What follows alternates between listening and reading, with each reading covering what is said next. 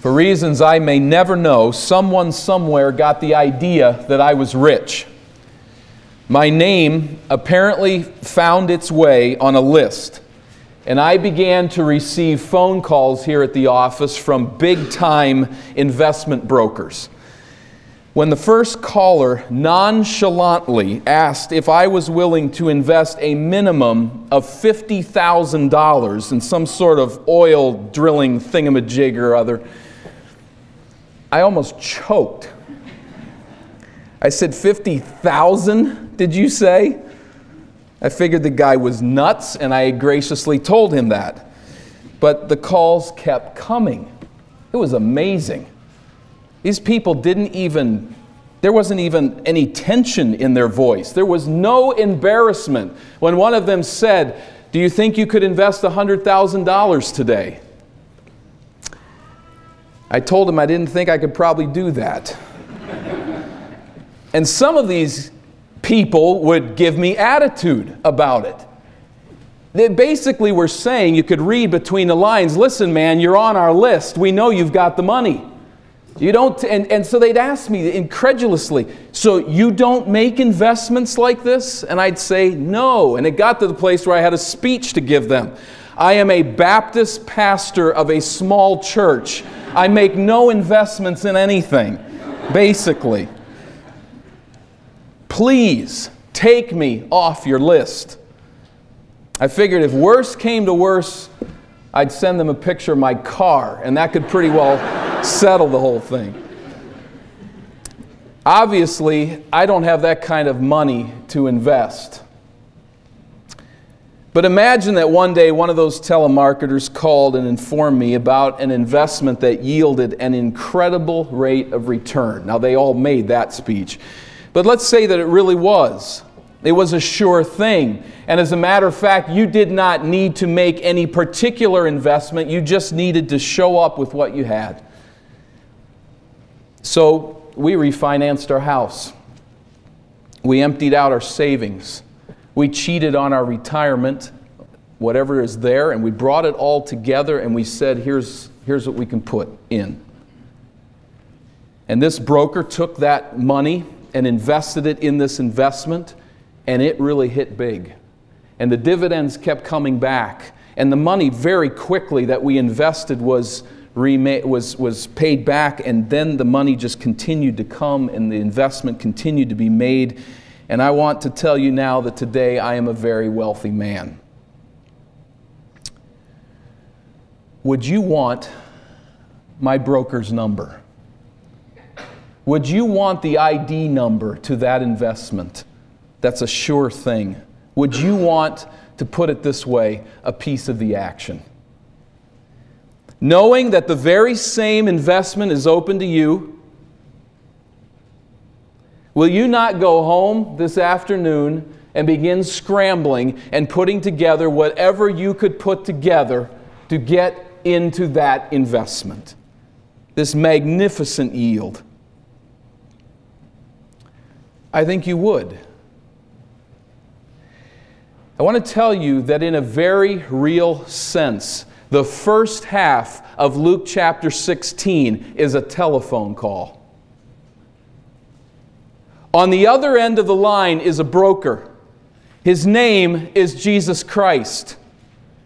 And he has an investment offer that should send us scrambling to get a piece of the action. It'll be a test of faith to see if we do. But Jesus delivers this message to his disciples by way of a parable. We've been studying a number of them. We looked last week at 3, and we find another here today. A parable, beginning at verse 1. He tells this parable to his disciples, and I think that's important to note. This is not a parable told to the masses, not to the Pharisees in particular, though they are listening in. But it is a parable told to his disciples. And he says, there was a rich man whose manager was accused of wasting his possessions.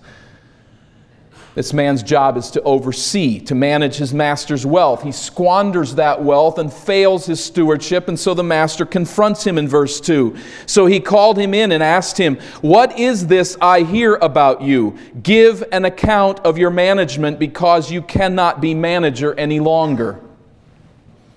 which being interpreted is, get out of my office, you are fired immediately. In a moment of time, the man's world comes crashing down upon him. He's a white-collar worker of sorts in a day when job transfers were essentially unknown, and so the man realizes, I am in deep weeds here. This is trouble. Verse 3, the manager said to himself, what shall I do now? My master is taking away my job. I'm not strong enough to dig. Literally, I'm not able to dig, which is probably more idiomatic in its understanding. In other words, I'm just not going to bring myself to do that. Nor is he going to beg. I'm ashamed to beg. Verse 3. You see his dilemma. What's he going to do? By the way, by digging, it probably refers to more than just digging ditches, but to any type of physical labor. I'm not going to go there. That's not who I am. And I'm ashamed to beg. What do I do? Verse 4, I know what I'll do. So that when I lose my job here, apparently there's a little bit more to finish up before he's relieved of his stewardship duties, people will welcome me into their houses. I'd like you to notice that word welcome, file it, and just put it in the back of your mind for a while. We're going to come back to that point. They will welcome me into their houses. Two examples follow, beginning at verse 5. So he called in each one of his master's debtors. So in other words, he's probably doing this with all of the accounts. Two examples. First of all, verse 5, he asked the first, how much do you owe my master? 800 gallons of olive oil, he replied. The manager told him, take your bill, sit down quickly, and make it 400. How much do you owe my master? This is probably for psychological effect. The man's a manager. He's a steward. He quite obviously would have the accounts here, we would at least assume. But he wants the person to think carefully about how much they owe. And this is a very sizable debt, an annual yield of approximately 150 olive trees. It's a huge debt. What do you owe? He tells him. Then he says, I want you to take the bill, which would be written in the debtor's hand, so that it was clear that this was the debtor's debt. And he said, I want you to rewrite it. And I want you to reduce it by half. I'm sure the guy couldn't find his ballpoint pen fast enough, if you know what I mean. He's scrambling to rewrite this bill. And the steward acknowledges it before him. Second illustration, verse 7. Then he asked the second, and how much do you owe? 1,000 bushels of wheat, he replied. Again, a sizable debt, the annual yield of approximately 100 acres in that time and place before machinery, an immense debt.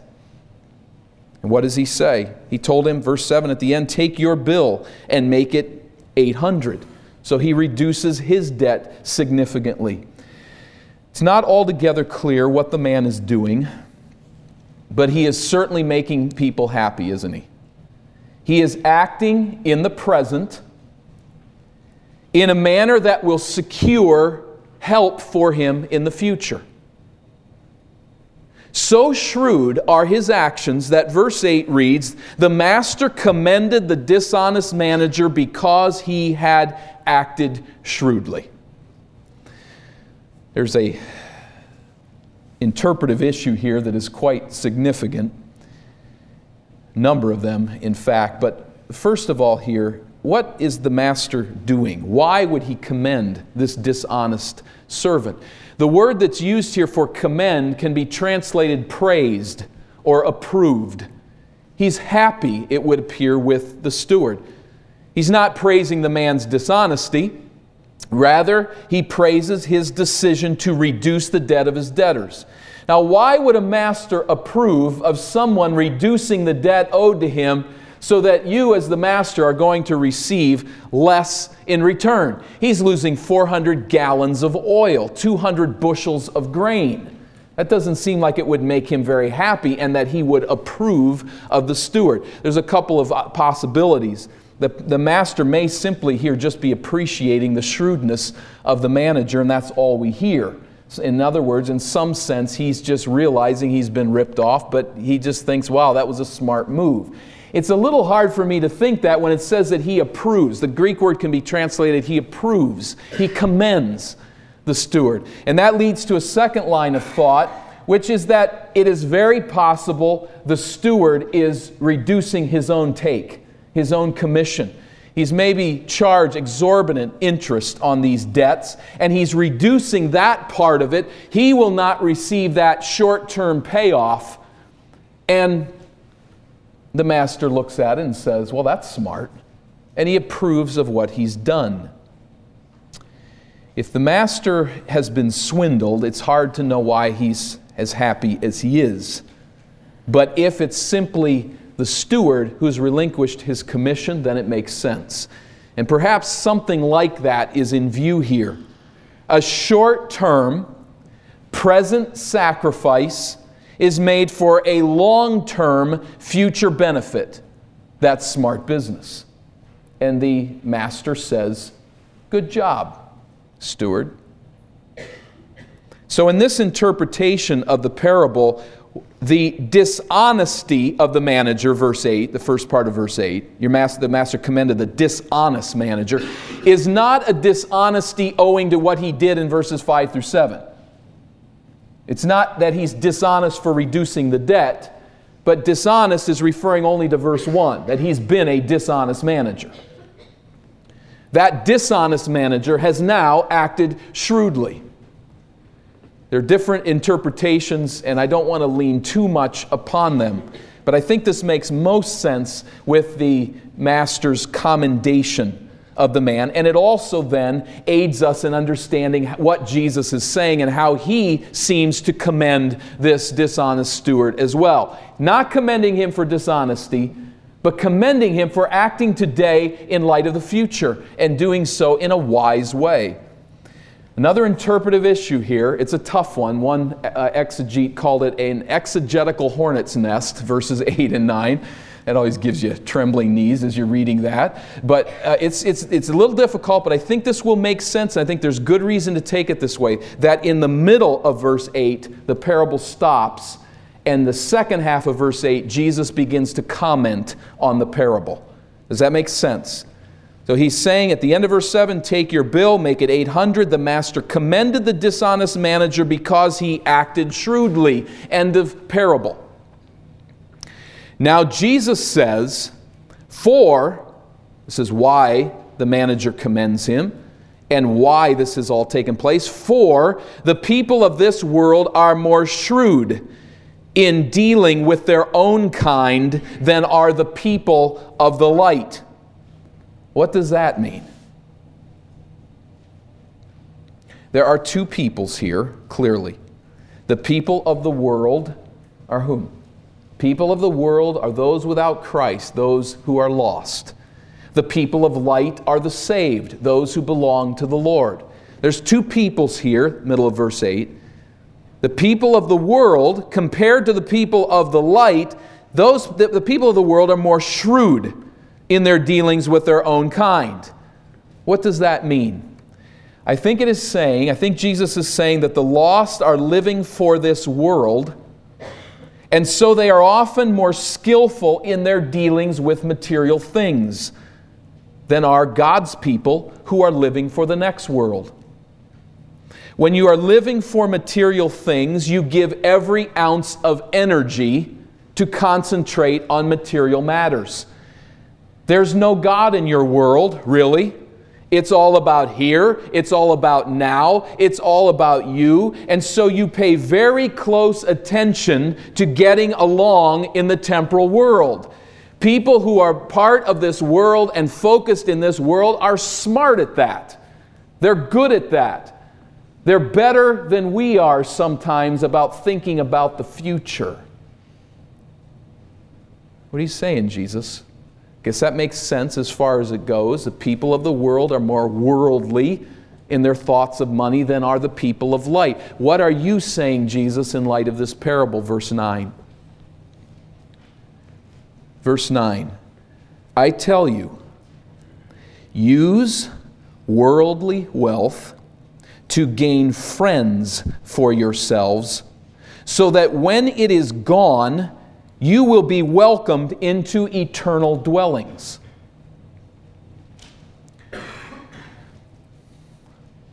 Think about it again in light of what this manager has done and in light of Christ's observation about the differences between the lost and the saved.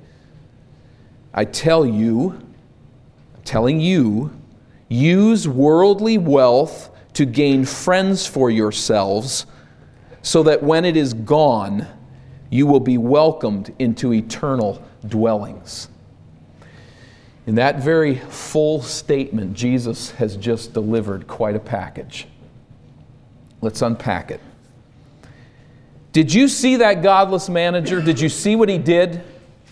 Jesus is saying he was smart enough to use the resources at his disposal to secure future benefits. Did you see that? Now listen to me. I want you to do the same thing as the children of light. I want you to use worldly wealth so that people welcome you. Remember the word welcome back in verse 4. Remember that?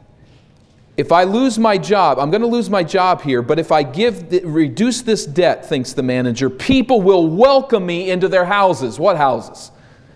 The houses that are right around him. He wants to be secured by their wealth and by their help. So he is saying, I want to be welcomed into homes. Jesus is saying to his people, you should do the same thing with material wealth. You should want to be welcomed by people. What people? The end of verse 9 says that you will be welcomed into eternal dwellings. Parallel, welcome, welcome. Parallel, material wealth, material wealth. Antithetical, parallel. Earthly homes, eternal homes. There's the difference. Did you see how this worldling acted? I want you to act that same way with your material wealth so that you are welcomed into eternal dwellings. As the manager in the parable used the material wealth under his control to secure favor on earth, I want you to use material wealth under your control to secure favor in heaven. Who are the welcoming friends? Well, again, there's a number of ways of taking this. But I think sticking to the parallelism as closely as we can, and I think we can match this by themes elsewhere in Scripture to some degree, I believe these welcoming friends are those whose lives are influenced for God by means of giving away your material wealth. And remember, the accountant here is God. He knows every penny. He knows every investment. He knows exactly how it flows and exactly how it contributes to a person's eternity. So use material wealth so that as you enter heaven, there will be there a welcoming party. It's an amazing thought. I think if we're careful about what Jesus is saying, this is what he's saying. Our giving lays out for us a welcome of people who have been aided in their walk to heaven. I think of that in our context. As we give in our time, in our way, to the church of Jesus Christ, and as we think here just personally in our own setting and environment, as I apply this to my own heart, we should look at our church and giving to God as we give on the Lord's Day in this very light, that we are contributing with earthly wealth with eternal results in view. There are people that are coming to Christ as Savior through the ministry of the Word at Eden Baptist Church. There are people who are being discipled and sanctified and led on their way by the preaching and teaching of God's Word. As we contribute to that process, we are contributing to having friends in heaven who will welcome us.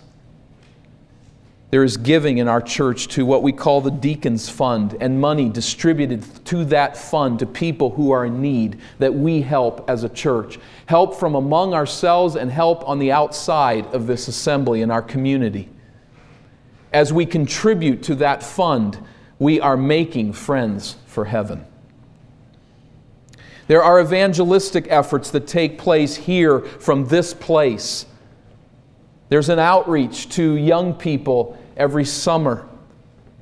More than one, in fact. There is door-to-door visitation from time to time. There are newspaper articles that are in our local newspaper, and there's someone who's paid to write those articles. By the way, I don't make a whole lot from the newspaper. It's from you that pays to write those articles. We're less than $1 an hour as far as what the paper pays. But you contribute to that work as the gospel is shared in the articles that go out in the newspaper here. There's a chaplaincy work that's done by both of our pastors in this community. And there is something of the gospel that is spread there through your contribution of what is a volunteer work in our community. You're providing for that as you give. There is neighborhood outreach of various kinds here. There is giving and there is evangelism that takes place. As we come and pool our resources together, they are trickling down to have an effect for eternity. We add to this missionaries who we support in various parts of the world, one for whom we've prayed and one for whom, in whose ministry we invest significantly as an assembly. And there are others. There are mission endeavors that we have undertaken as a church. And isn't it interesting, every time we initiate a mission endeavor, what do we start with? We, God willing, start with prayer in all of it, and do as we bathe that in prayer at the beginning of the year in January at our all-night prayer meeting, and as we continue to pray every Wednesday night. But where we start along with prayer is where? We need some money. We need to raise funds for us to take our trip to India. 2 trips, in fact, now, to help the Shambhu's ministry there, to teach in the Bible college, to speak, to preach, to teach in small home groups there in India. We've been to Canada. Soon there will be a mission taken here in just a few weeks for the 4th time in establishing the church out there in Halifax. We've been to Mexico, to New York City, to Lithuania, Indian reservation, to the inner city of Minneapolis. There's the teaching of seminarians that takes place here. There's the support efforts of camps that we have helped in the past and plan to help again this summer. Not going to them as campers, but helping them, pouring our resources into those ministries as they share the gospel with others. There's the Bible Distribution Center that we helped, and on it goes. I don't know that I've thought of everything, necessarily intended to think of everything. But as these works are done, they take finances to fly with. And so, as we give, we are contributing and making friends for eternity. You may never know how that simple gift that you gave trickled down and had an influence on a person who came to Jesus Christ. And I would just about guarantee that there are people who have come to Christ we don't even know about through some of these efforts. And some of those people coming to Christ as Savior, there will be a direct line back to your pocketbook. Jesus is saying, make friends in heaven with material wealth. The word that he uses is, as sometimes translated, mammon of unrighteousness. He is making as crystal clear as you can make. I'm talking about cold cash. Mammon of unrighteousness. Material, actual money can make you friends in heaven. You can be welcome there as your money has contributed to the salvation of others. And this is to say nothing about your own private giving to meet the needs of others, to loan things that you own, or as they say in Minnesota, to borrow them. That's in our misuse of language, but we borrow stuff to people, right? Do you do that? Or is your stuff your stuff? Do you loan your car? Do you loan your resources? Do you give your money to meet the needs of those around? Do you open your house and do you feed others there and house others there? Are you a person who gives? As we are, and as God writes the final account, knowing where all the pennies trickled down and how they had an influence in people's lives to help them come to Christ, to help them persevere in the faith, to encourage them in their walk with God, the ultimate accountant stands at heaven's gates and says, here's where your investment has gone. And I wonder if not throughout eternity we will begin to continue to make connections with people that we've actually helped with our material wealth. What a day that will be to find out what we've never known and never seen, of how our giving aided someone else's salvation. That's an investment you'll live with for eternity. So Jesus is telling us investing our material resources in the cause of Christ is an investment that will reap eternal reward. How foolish to pass up now that future opportunity. A worldly person would never do that in this life. Why would you do that as you look for the future life? Now he draws some points of application along the way. Perhaps there's someone saying, right now, I wish I was a millionaire. I see it clearly right now. I'm not in the fog of this world and materialism of our culture. I see it now. I see it clearly. I wish I had $1 million to invest in eternity that would go ahead of me and make friends and make dwellings there in eternity. Hold on. Jesus has a word for us as we think that way. Verse 10, he says, whoever can be trusted with very little can also be trusted with much. And whoever is dishonest with very little will also be dishonest with much. Now that's a basic, self-evident truth. Now here's his point, verse 11. So if you have not been trustworthy in handling worldly wealth, who will trust you with true riches? Worldly wealth is the little of verse 10. Whoever can be trusted with very little, that's the worldly wealth of verse 11. The true riches of verse 11 is the much of verse 10. It is a reference to eternal reward. I wish I had $1 million. No, says Jesus. Don't worry about $1 million. Talk to me about what you have. However big or little that is, that's really my call. I want to know what you're doing with what you have. Verse 12, and if you have not been trustworthy with someone else's property, who will give you property of your own? What does that mean? I think in context here, he's saying someone else's property are the physical, material possessions that you have in this life. Your property is the eternal dwelling places that you receive in heaven. You see, the wealth that we have down here is not ours, and nobody in their right mind could ever think that it was, because you leave it behind. You didn't bring it in, and you don't take it out. How could it possibly be yours? It's obviously just a stewardship for a period of time.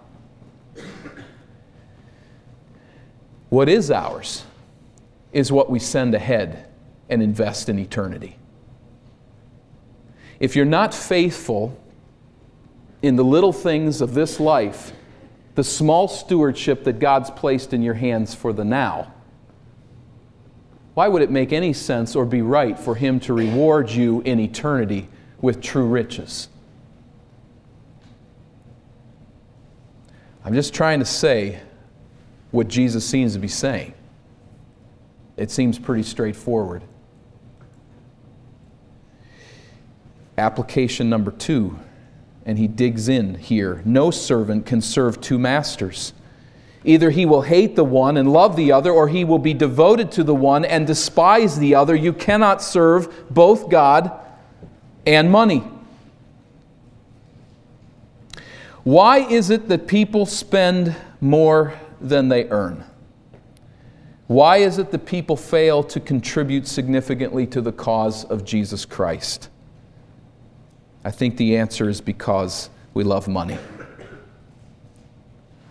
Why is it that people would be lined up to get the phone number of a broker who had a sure investment, but the same people cannot get very excited about giving to God's work? The answer is that we love money. If you love God, you will use money for His glory and invest it in eternal things. It's that simple. And Jesus says it over and over again. If you love money, God will get left out of the equation. You can have God and you can have money, but you cannot worship both. And the one you worship will get the honor, while the one you don't will consistently get the shaft. God lovers characteristically cheat on their retirement in order to invest in heaven. God lovers hurt their insurance coverage to invest in eternity. God lovers hurt their standard of living in one area after another to invest in eternity. They squash vacation dreams and they cheat retirement options for the future to invest in eternity. They work harder and think more innovatively to add more income to invest in the work of God. You cannot serve God and money. You'll serve one or the other.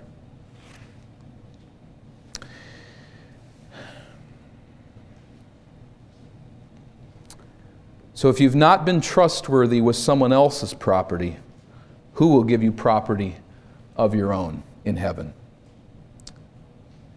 It says to me, I think, in Jesus' teaching that no matter how much or little you make and own in this world, your possessions are a stewardship from God. He owns everything. And He chooses what to put under your management for His glory. What you do with your material resources will directly affect your reward in heaven. I just preach to my own heart, and I share with you what I believe Jesus is saying.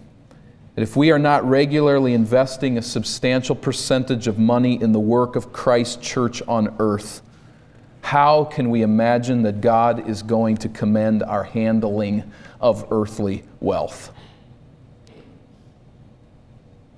He gives us wealth to enjoy, 1 Timothy 6. He also gives it to us, however, to invest in eternity. How is your celestial portfolio? If you live life spending more than you earn, can you imagine God commending your handling of earthly wealth? If you live your life with no real idea of how much money you have and how much of a percentage of it you give to Christ's cause, do you imagine that God will commend the management of your earthly money? If you live your life ignoring the needs of others and hoarding money for self, do you imagine that you will be welcomed by God as a steward worthy of spiritual leadership in His kingdom? God knows all. He knows all. So perhaps there are some who, through extenuating circumstances, and in fact, even because they obey Jesus Christ, find themselves in great debt. But I think that's probably fairly rare. The truth is that money management is a test of character. It is a test of loyalty to Christ. And it is a means by which God assesses our fitness for leadership in the kingdom of God. You don't need much of it. You need to do right with what you have. Jesus is telling us this. The issue is, will we listen? There's a lot of people who don't. They don't have any time for it at all. And verse 13 reminds us of that very fact. Or verse 14, the Pharisees who loved money heard all this and were sneering at Jesus. I don't think I speak to anybody who internally has been sneering at me this morning. I think I address an assembly of people in large part, if not unanimously, who say it's the truth. It's just reality. It's what Jesus is saying. And some, perhaps, there's a great level of conviction at this point, but you're still saying it's what Jesus is saying. But remember, there are people who do sneer. And I hope that that is not you. The literal text reads that they were turning up their noses at Him. When you love money, Jesus gets under your skin.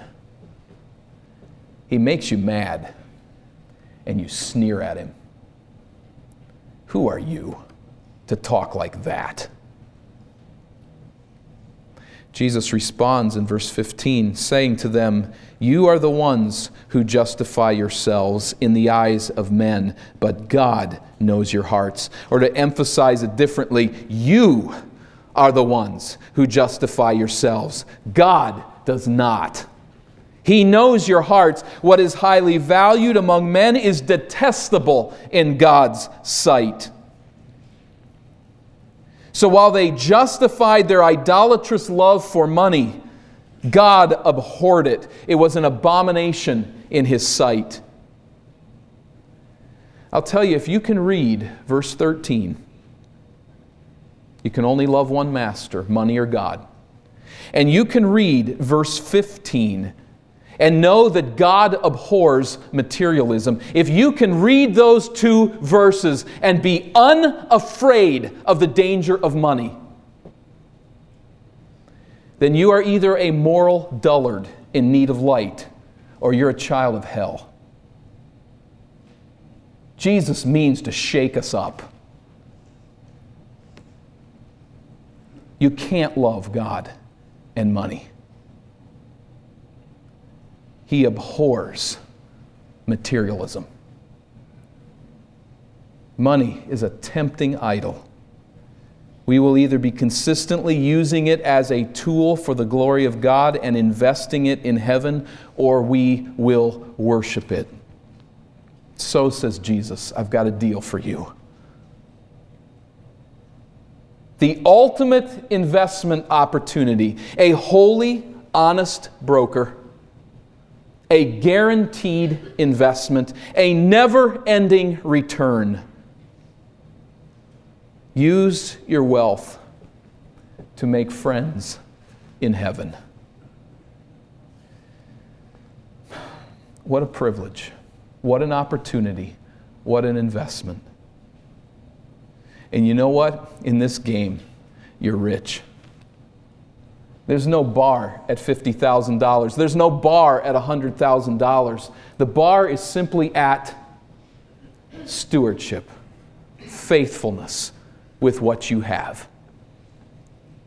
Remember, Jesus had that sort of equation, didn't He, when He watched the woman put in that small little contribution to the temple, which, by the way, think about it, how corrupt the temple worship was. But Jesus knew her heart. And He saw the little percentage, and He said, she's given it all. Which I read to say that the bar in heaven is equal for everyone. She gave 100%. She's going to stand way above that millionaire who gave half. What an opportunity. May we as people of light live as shrewdly with respect to eternal futures as the people of darkness live with respect to their temporal futures and to the futures market. If we follow Jesus, if we heed His counsel, I think in fact that we will. In one way or another, we will. Do you take this investment opportunity seriously? Are you building your eternal, celestial portfolio? Is this how you view giving to Christ's church? This should transform offering time. It's not this little necessary deal in the middle of the service. It's not the ticket at the turnstile as you go into the game or something like that. You've got to sort of pay for your seat.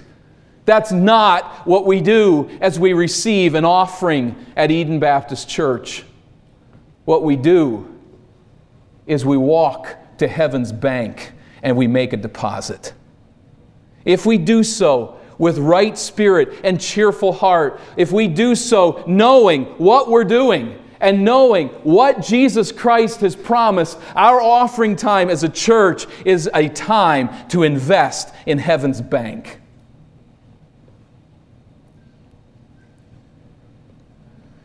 Is that how we view our giving? Is that how we view our earthly possessions? I may speak to some here and you say, I am absolutely lost. What in the world is this all about? Putting money in heaven? Maybe you don't get that. But let me tell you, Jesus Christ died on a cross and He defeated death. He rose from the dead. When someone tells you He's going to rise from the dead, and He does it after being buried and gone in everybody's book, you listen to what He's got to say about the next life. And Jesus is telling you there's a next life. And He's telling us that He's there. He awaits as He builds our home, and He awaits to receive us at heaven's gate. There is another world. This world is short, and it is temporal, and it is passing away, and nothing that we hold here belongs to us. We'll leave it all behind, just as we brought none of it with. But there is another world. And there is a reward for those who lived by faith, who saw heaven's gates and invested there. That world is real, and you need to be ready to enter it. And you can be ready to enter it as you know Jesus Christ as your Savior. And I would call you to come and embrace Him today if you do not know Him as your Savior. For the rest of us, whether rich or poor, whether young or old, children, for you it might just be a few coins. Remember, what God places in your care is His. Are you investing it for eternity? As you give to God's work, no one here is worrying about how much you give. The concern is, does God have your heart? And do you show it by giving faithfully to His cause? You will never, ever be sorry. I'm yet to meet the first Christian who in this life was sorry. I suppose that's possible. To give too much, to give foolishly in some way. I've never met that person, but perhaps there's somebody out there who gave wrongly. But I'm quite sure, through all eternity, we'll never meet one in heaven who's sorry for what they invested in the cause of Christ. Are you investing there? Let's bow for prayer.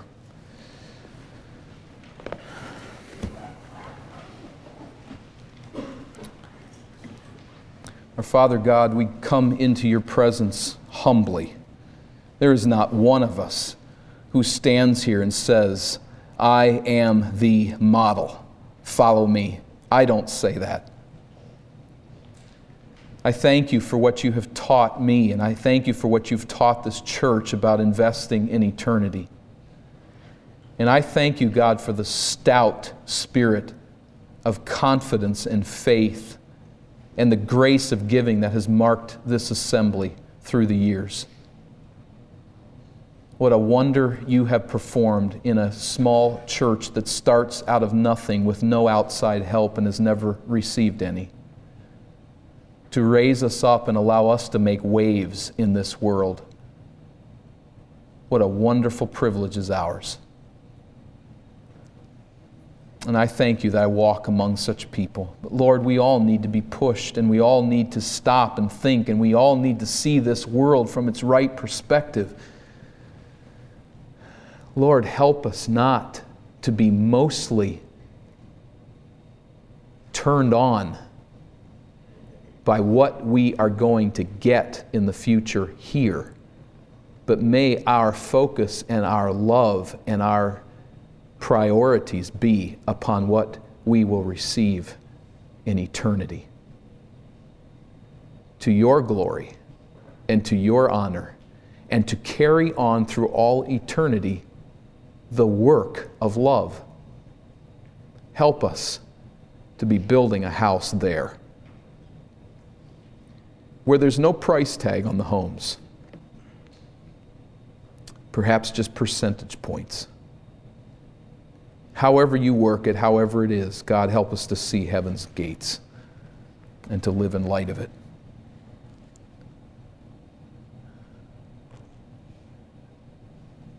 Teach us your truth, convict us of our need, and continue to build this assembly for your glory and your honor. We pray in Christ's name. Amen.